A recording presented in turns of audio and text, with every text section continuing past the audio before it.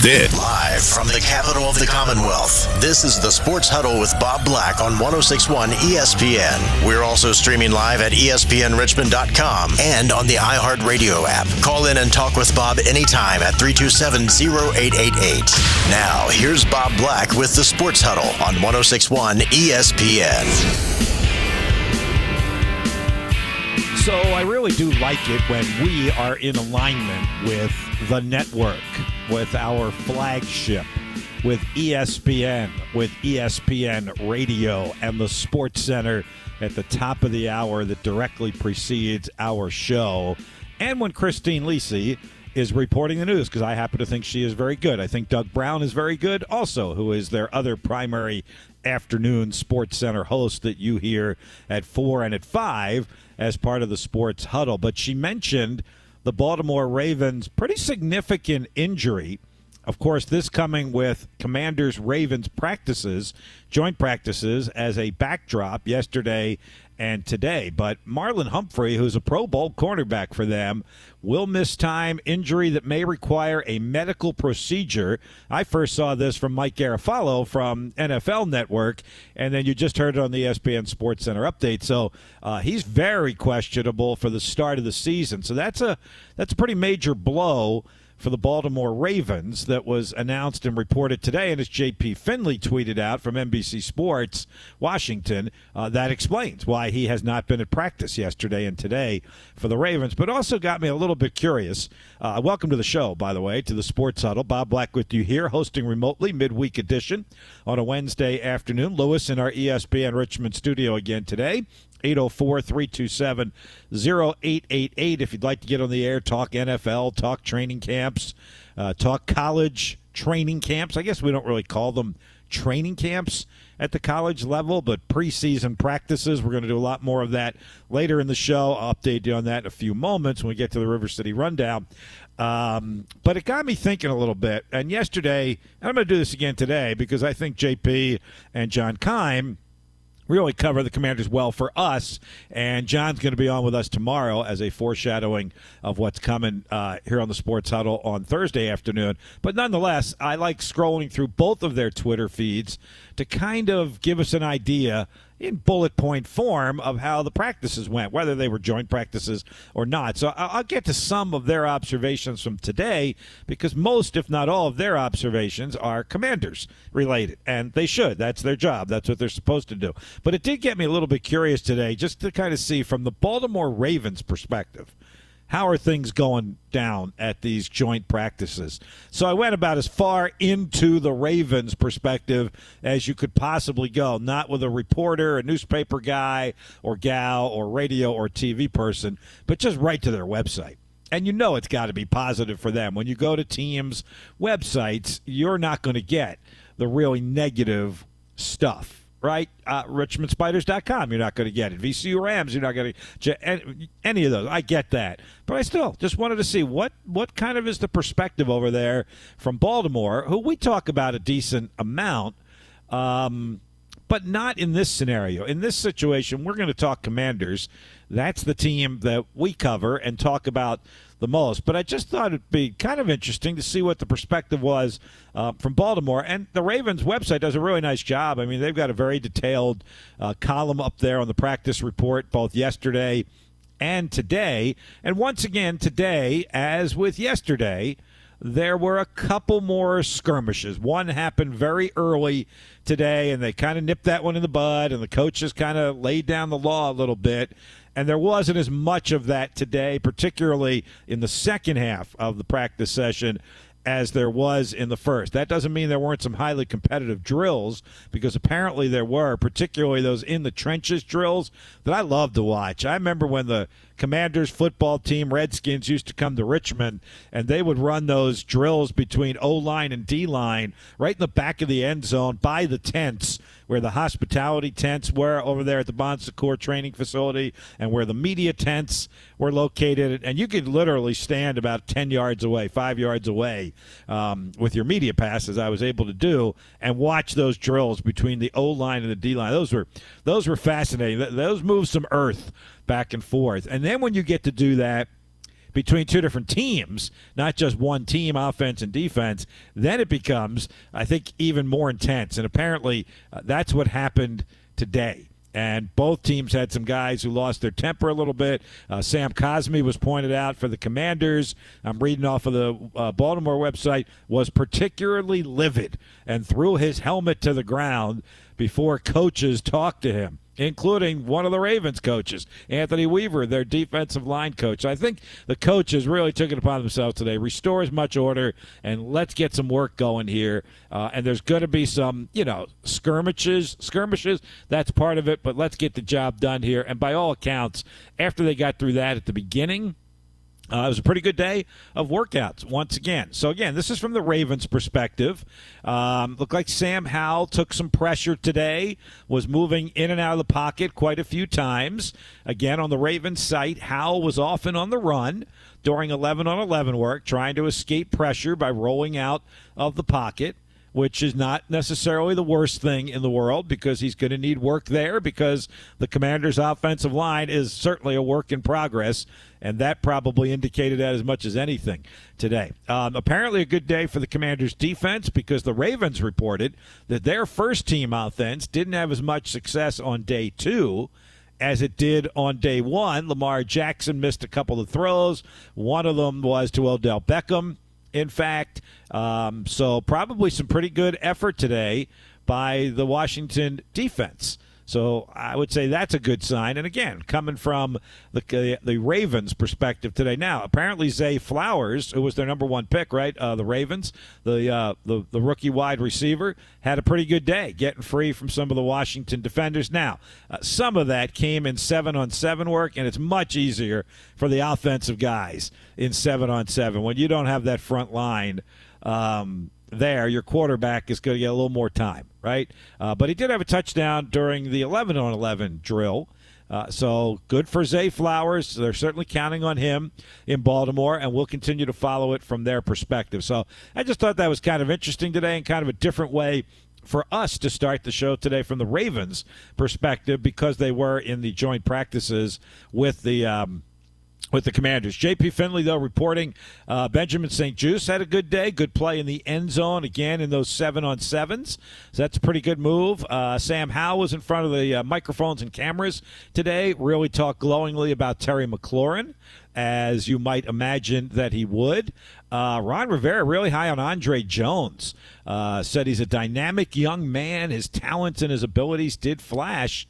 He's a guy we'll have to pay attention to. And one more from Sam Howell, because we're going to get close here to pretty soon when Ron Rivera and Eric Bieniemy publicly anoint him as the starting quarterback. It's going to happen. It's only a matter of time. And Howell was asked about that today and said, the title doesn't change anything from a work standpoint.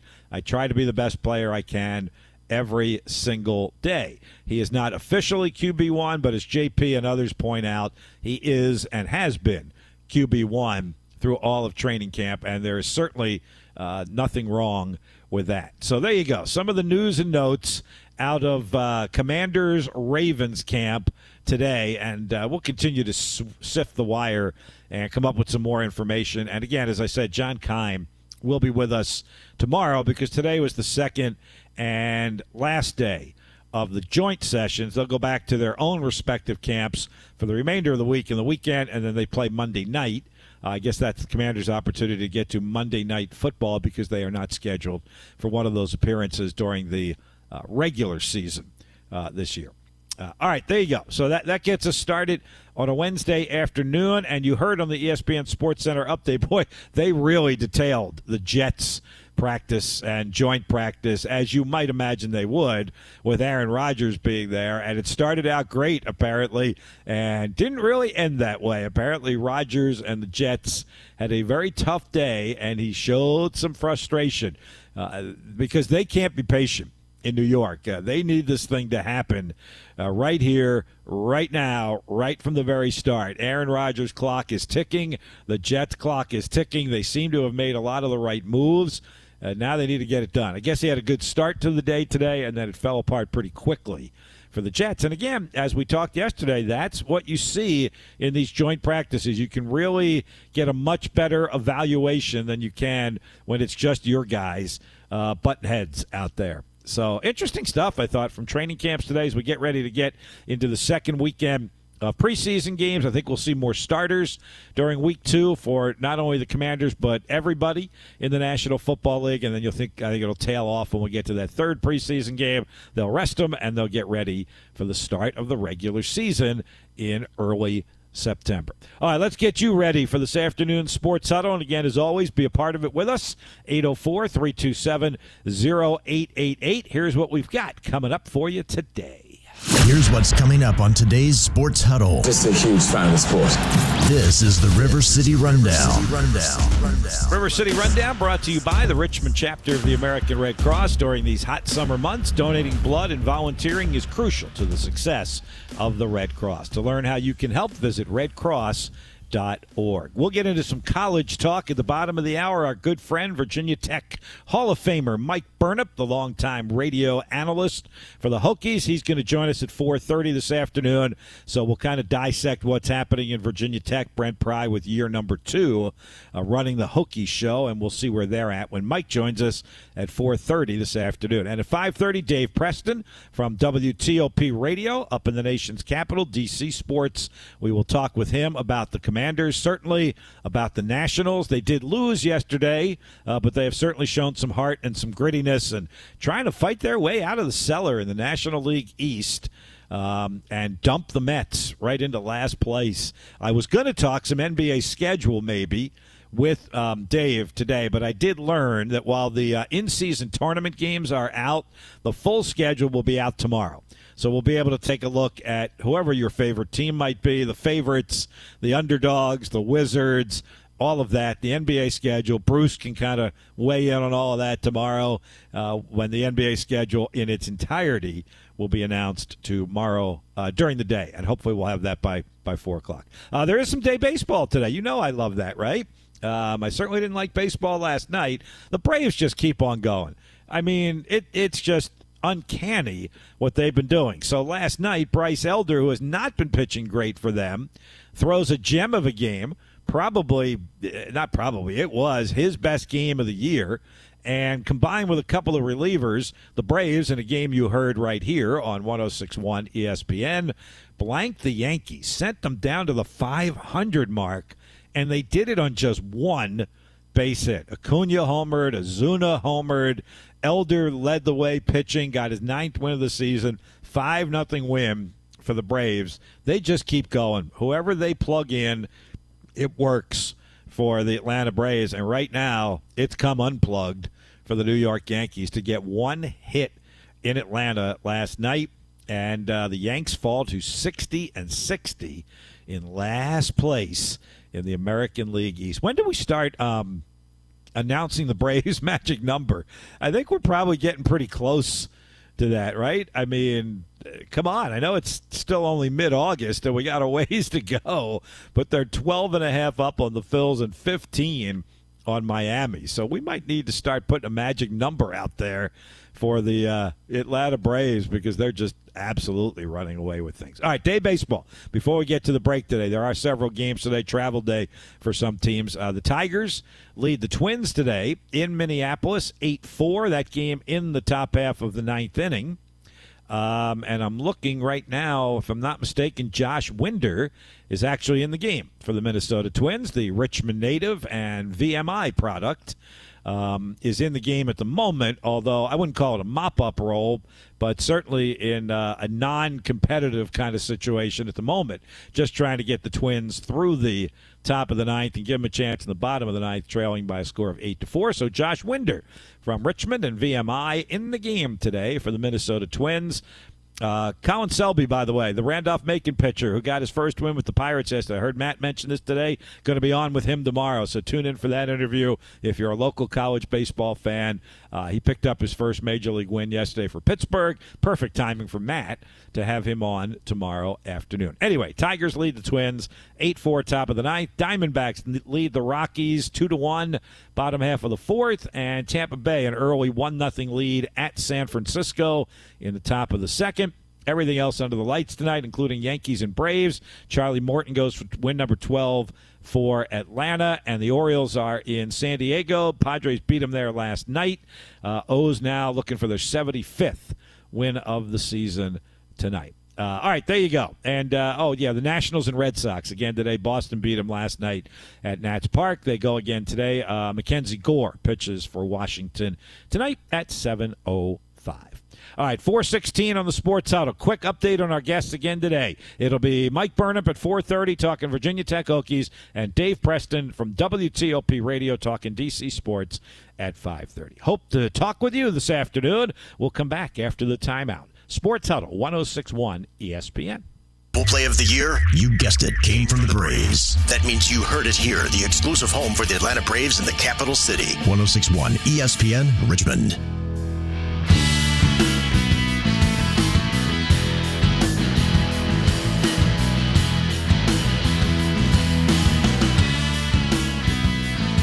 All right, welcome back. 4:21 or so on the Wednesday Sports Huddle, the 16th of August. I emphasize that because that puts us past deadline day in the ACC for any teams that were going to announce they were departing the conference and be eligible to leave at the end of the 23-24 season and move into a new conference for 24-25. It should not shock anyone that neither Florida State nor any other team in the ACC made that move. And, Florida State can go back now to just trying to win football games. They've already gotten some of what they wanted, which was a change in the financial distribution of revenue from the ACC network, from ESPN, from the grant of rights. Teams that are more successful in the revenue sports, football, men's and women's basketball primarily, will get more money at the end of the year, which is the way it should be, by the way. That was antiquated. That was outdated in the ACC, whether it was Florida State that stomped up and down or Clemson or Virginia Tech. I think that's accurate, that should be happening. The teams that are more successful, this is America after all, should be getting more of the funds. Not that anybody should be shut out. They're still getting a decent slice of the pie, but the teams that are winning more in those sports particularly should be getting more. So anyway, there was no movement there. The Big 12 had made some overtures to UConn and Gonzaga about joining the Big 12, and of course that would be more of a basketball move than a football move, obviously in Gonzaga's case, but even in UConn's, where their football program has been in a world of hurt for quite some time now. The two of the New England schools that really suffered from the moves that they made were UMass going FBS in football and UConn basically saying we're a basketball school and we're going back to the Big East, and it worked out great for them. They won a national championship. Their women's basketball team is still a powerhouse. They bring in significant revenue from those sports, and the football team is kind of left to pick up the pieces there. So those two schools particularly really hurt from what happened, and that really didn't have anything to do with realignment several years ago. So no movement by Gonzaga or UConn out of their respective conferences to the Big 12. No movement out of the ACC either. And I heard Matt talking about this in the 3 o'clock hour. If you're the ACC, and there's certainly no, I don't think, there was no vote. The presidents didn't do anything. I know there's a big story on ESPN.com today about the ACC.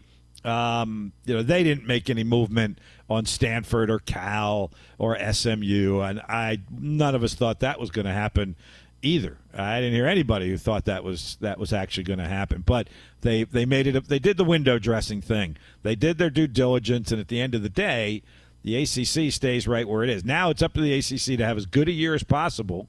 And make it well known, that they're worthy of where they are.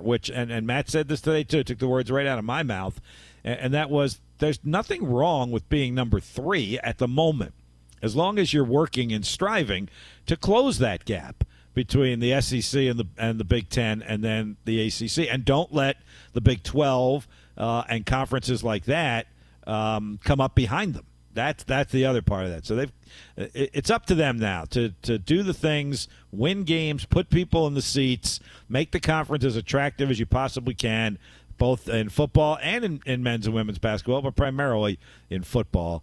And it's up to all of them, including our two schools, Virginia and Virginia Tech. And obviously the prognostications are not good for either one of them to have particularly good seasons this year. In a moment, we're going to focus in on one of them, and that's the Virginia Tech Hokies, because Mike Burnop is going to join us here in just a couple of moments, and we'll kind of get into a little bit with him, where they are, what they've got to do to turn things around. Because if Brent Pry is going to say the same thing at next year's media day that he said at this one, and this is kind of an unfair, out-of-context comment by a sports talk show host, that's the hat I have on at the moment.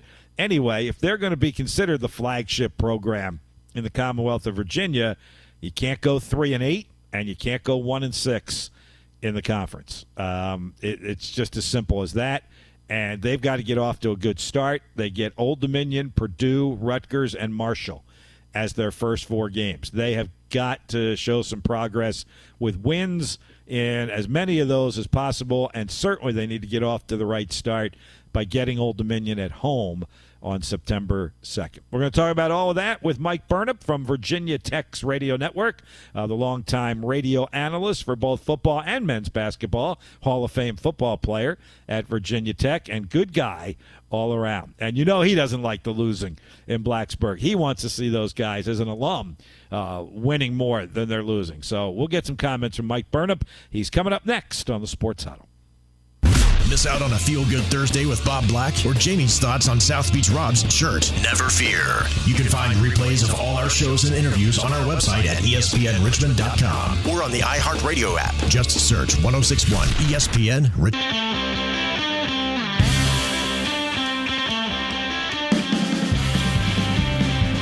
Right on time, bottom of the hour, 4:30 on the midweek Wednesday edition of the Sports Huddle here in Richmond, Virginia, 1061 ESPN. Bob Black back with you. Let's talk some college football, bring in a good friend of ours who's been doing it at a high level for a long, long time. A veteran analyst of the Virginia Tech Hokies and Hall of Famer Mike Burnop joins us for the first time, I think, for the 2023 season. So excited to kick it off with him. Hi, Mike. How you doing? How was your summer? My summer was good, Bob. How about yours? Well, it just went by really fast, I'll say that. Yeah, I hate using that in the past tense, right? I mean, I know it gets us closer to football season and all, but I hate using that. How was your summer in the past tense?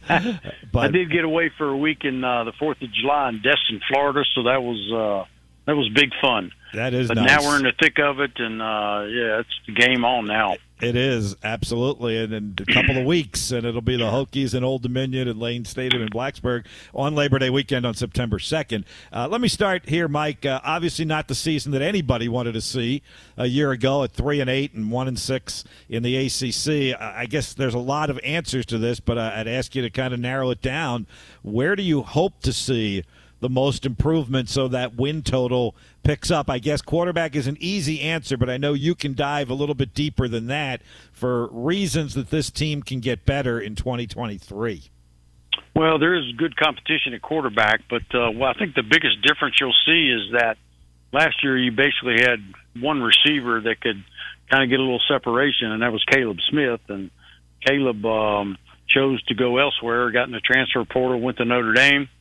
Didn't make it through spring practice for a variety of reasons, but that kind of let Coach Price say, man, we got to go get some receivers, right? So he goes to the transfer portal, and he gets 3 really, really talented receivers.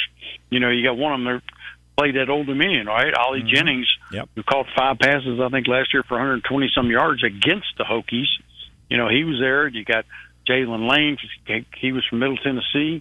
So, I mean, they got some guys that can flat-out play. DeQuan Felton from Norfolk State, he's another one. So they got 3 really good receivers there to go along with, you know, Dwayne Lofton, who's finally healthy, and Stephen Gosnell's back. So, yeah, they got some better options with guys that can get some separation. The tight ends are back too, and Gallo. So I think that's one of the big things you'll see. And the inability last year, Bob, to run the football. They couldn't run the ball with a hoot last year. 3 yards a carry, 3.1.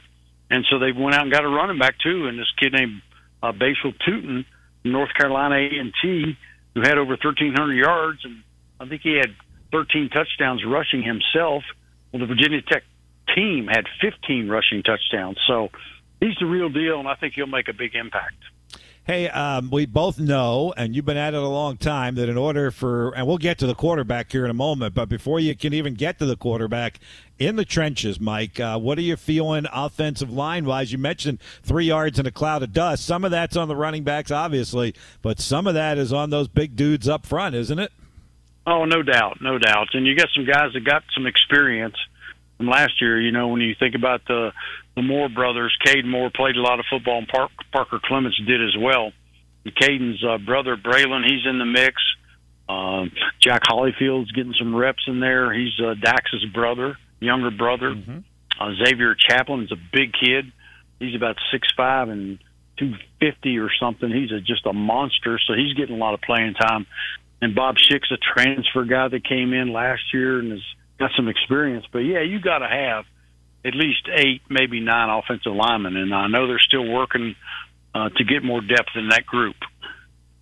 All right, Mike, now to the quarterback position. Certainly don't want to bury the headline here, but as you mentioned, the offensive numbers weren't where they need to be a winning football team. Grant Wells' name certainly pops out as you look at the quarterback picture, but what about some of the guys taking snaps under center? I know Kyron Drones has gotten some mention. What about the quarterback position? Where are they at? Well, it's those two guys. I mean, it's Grant Wells and it's Kyron Drones. Grant's the incumbent. He's the starter. He's played a lot of football. You know, started every game last year. Started those 2 years at Marshall. Drones is kind of a inexperienced guy. Came from Baylor, transferred from Baylor. Didn't start a football game there, so he's kind of green. But he's closing the gap, and you know he's got a certain skill set, different from Grant. Bigger kid, you know, got a live arm. He's got a set of wheels on him. So. You know, I think if the season started tomorrow, Grant would probably, in all likelihood, start. But I think you would see Drones in there with certain packages to kind of show what he's all about. Are you good with that? I mean, where you will potentially use a 2-quarterback system, and it sounds like in what you're saying, and I've heard from others, it might not be a who's hot. It might be here's how we're scripting it, and quarterback 2 is coming in no matter what in certain situations. Yeah, I think that'll be the case just because – I think he deserves some playing time if he's had a pretty good camp, had a pretty good spring, and he's looked good, and he's closed the gap on Grant. So, you know, situations last year, like in that Old Dominion game last year, Bob, you know, Grant Wells threw 4 interceptions. Well, you know, I think the leash would be pretty short this year if that was to happen.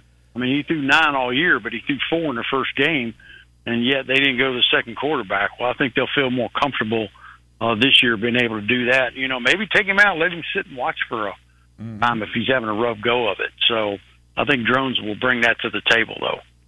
Catching up with Mike Burnop, talking some Virginia Tech football this afternoon. Let's go to the other side of the ball. Mike, I think I saw a stat, and you would know it, I'm sure. Defensively, it was such a minuscule number of turnovers. I think it was like only 9 maybe last year by the defense. If that's right, how do they rectify that and become more of a game-changing type of defense? Yeah, they only had 4 interceptions last year. It just wasn't enough, right? And that certainly was a big part of how things went. And so they got to get more explosive plays. They got to force some more turnovers. And, you know, they were -6, I think, as a team. And so, yeah, you just got to do a better job. And I think a lot of that starts with those guys up front, those 4 guys. And you need at least 8 of them. When Virginia Tech was playing their best football, they had 8 guys that could rush the passer. And you got to stay fresh in this day of the spread offenses. And, you know, you got to help those 7 guys behind you. But Chris Marver's taking over the defense from Brent Pry. He did that last year at the Liberty game. That was his first, true game. And he likes to blitz, and he likes to put those guys on an island, the defensive backs, and I think he feels comfortable doing that this year. So I think having more pressure, keeping those guys fresh on the line will help.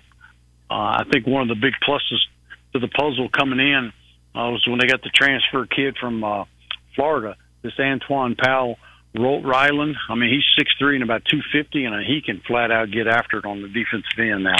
He and Burgos, they are pretty talented. So they're working in that regard to get a little more depth, but I think that's the key right there. get those guys up there making the quarterback uncomfortable. Hey, Mike, what do you think Brent Pry learned from year one, first go around as a head coach, that is perhaps, he's using to his advantage in year two? Anything? Well, I think he learned a lot. I mean, if you ask him, he'll just say, I wasn't a very good coach. And part of that was because I think he spent so much time on the defense because that was his forte, right? Mm-hmm. He'd been that coordinator for so long, and he had his hand on it, and he was calling the defense until Chris Marv, he felt ready that he would be able to do it. So I think he probably didn't spend enough time with the offense. There were issues that came up, where he probably wasn't tough enough on some of the guys with the lack of discipline. We had 15 penalties against Old Dominion, 15 penalties against West Virginia.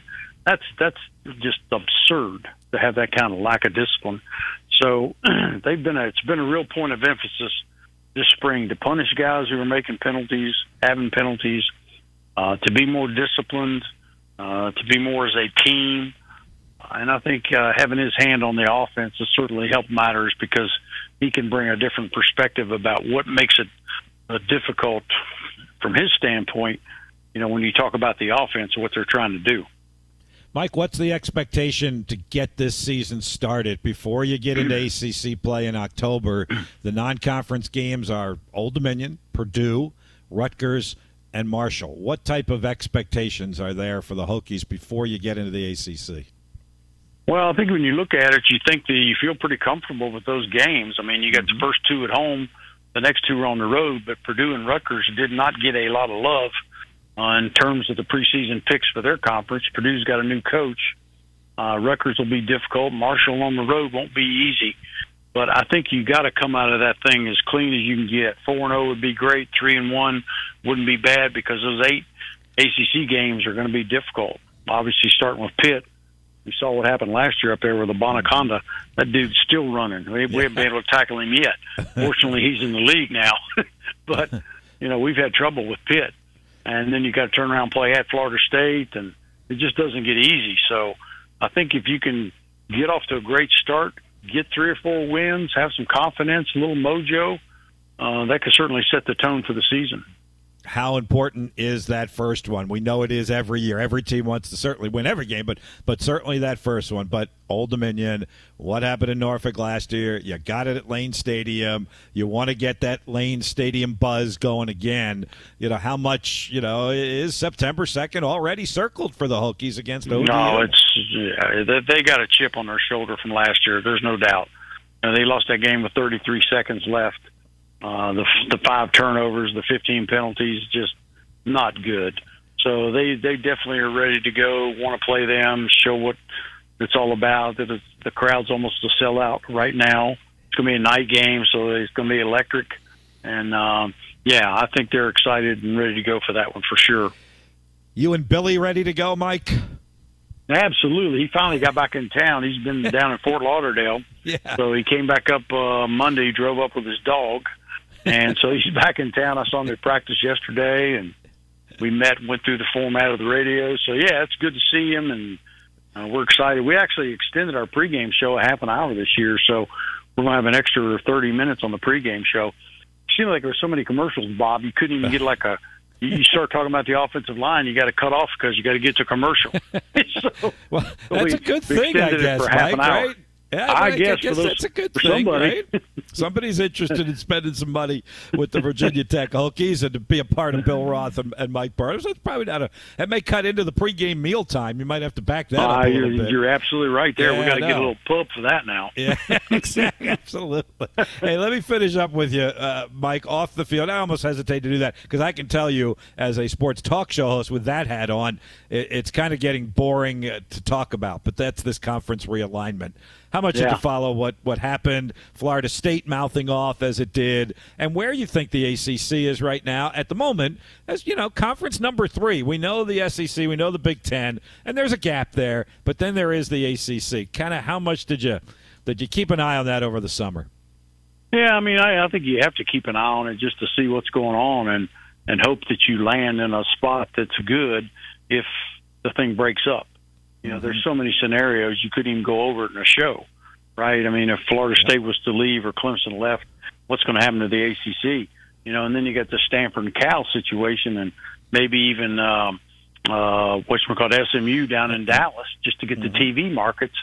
There's just every scenario you can possibly think of. But the crazy thing is, it's just like, the 18th team in the Big Ten is going to get whatever that cut is, $70-80 million, right? And they're going to be the 18th team in the league. I mean, I wish that eventually, and hope that it comes to, you'll get whatever it is, whatever that number is, 48 teams, have 224 divisions, and you set your own rules, cut your own TV contract, have your own playoff set up, and just do your own thing. I think that's what it probably needs to be at, and just hopefully you don't get left out, because back in the day before the Big East came around and then the ACC, the Hokies could have been in some trouble, but you hope that they can survive all this mess. And it seems like the ACC has done at least its due diligence right now. I don't think anything's happening, right? Obviously, August 15th was a deadline day for next year. Florida State is right where it was on August 14th and on August 16th. And maybe they made some overtures. You mentioned Stanford, Cal, SMU. But at the end of the day, not doing anything right now. Yeah, that's it. And they did mouth off. And, I mean, they had a good year last year in football, right? But what have they done before that since Bowden left? They've gone through coaches like Carter had liver pills, I mean, it's like, so I just, sometimes you just got to quit barking and just go with what you got and hope for the best. And hopefully they'll be able to stick together and survive and be a strong league. But they have got to close that money gap, Bob. I mean, it's absurd, and it's just getting bigger by the day. So until they can figure out a way to close that gap, there's going to be constant complaining and barking, you can rest assured. Yep, that is certainly a key. As we said, there's a large drop-off between 1 and 2 and then 3 and everybody else for sure. Hey, let's focus on the field, Mike, all right? That's the fun part of this thing. It's what we love doing. Love that you guys are getting ready to go, and we'll be listening to you on September 2nd, Old Dominion at Virginia Tech, and obviously we'll try to ring your phone during the course of the year as well. Greatly appreciate it, Mike Burnop. You got it any time. And, boy, some of those Richmond kids are really playing well, those freshmen. It's a talented group, and we're looking forward to seeing those guys grow. Oh, we hope so. And I should have brought this up earlier. I don't mean to end on this note, but anything you can tell us about what happened with Stone Snyder there? I mean, obviously that got a lot of play here in Richmond because he is a Richmond kid. Yeah. I think that when he got here, I just think that he saw that the depth chart was going to be hard to make waves there, because those other guys have been there for so long, knew the terminology, knew the scheme and all that, and it was just going to be difficult to get some playing time. I mean, that's to me the biggest thing, and you hate it for them because I think he could have helped them. It was just going to take some time, and there's not a lot of time when you only have 25 practices before the first game. So, I wish him the best, and was looking forward to seeing him, but for whatever reason, it didn't work out. Well, I'll bet you, Mike, one of those other Richmond kids, I'll bet you Ali Jennings has a big game on September 2nd against Old Dominion. Oh, yeah. He was telling the story, Bob, at Media Day that when he first got here, he's kind of looking around at his teammates and just smiling. He says, "Yeah, we got you. I called a bunch of passes," and they weren't smiling back. Well, now he can do it again wearing their colors. Yeah, yeah, exactly. But I'll venture he'll have a big game in game number one of those Richmond kids, and we hope the rest of them do well as well. Thanks again, Mike. We'll catch up soon. Okay, Bob. Sounds good. You take care.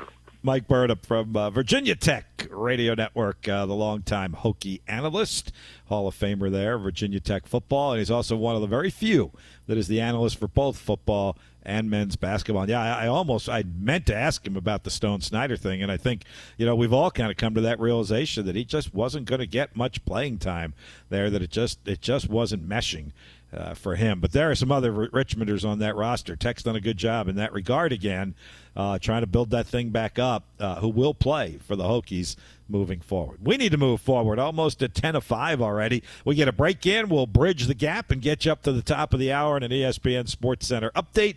We'll come back on the other side. Again, thanks to Mike Burnop for talking some Virginia Tech football with us on the Sports Huddle, 106.1 ESPN. Big Al life advice, or the newest thing Matt Josephs hates? We've got you covered. You can find replays of all our shows and interviews on our website at espnrichmond.com. espnrichmond.com. Or on the iHeartRadio app. Just search 1061 ESPN Richmond.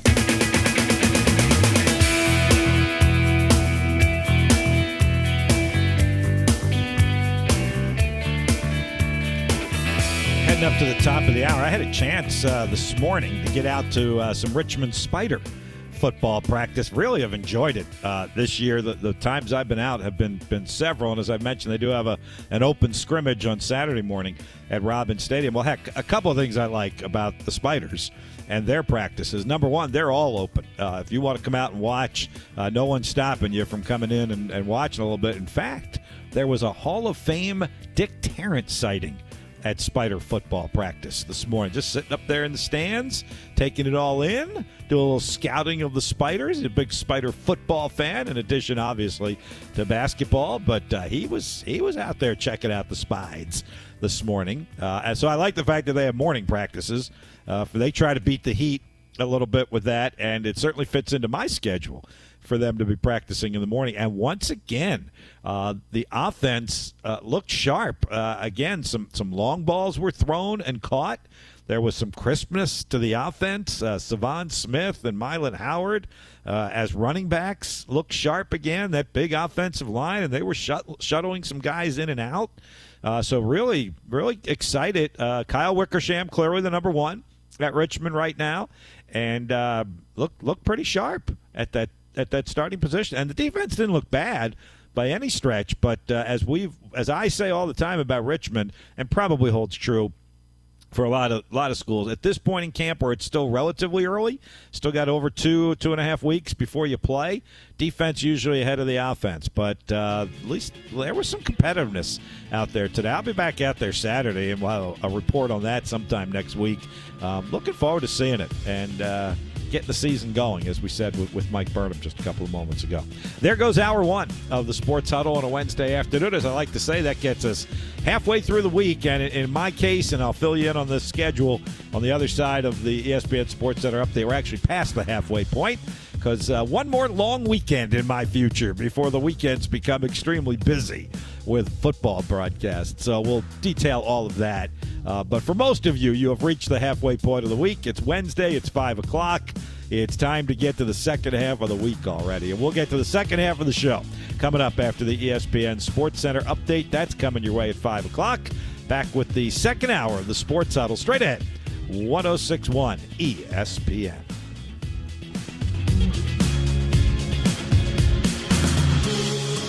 Hey, Jen, sorry I'm late. I had to stop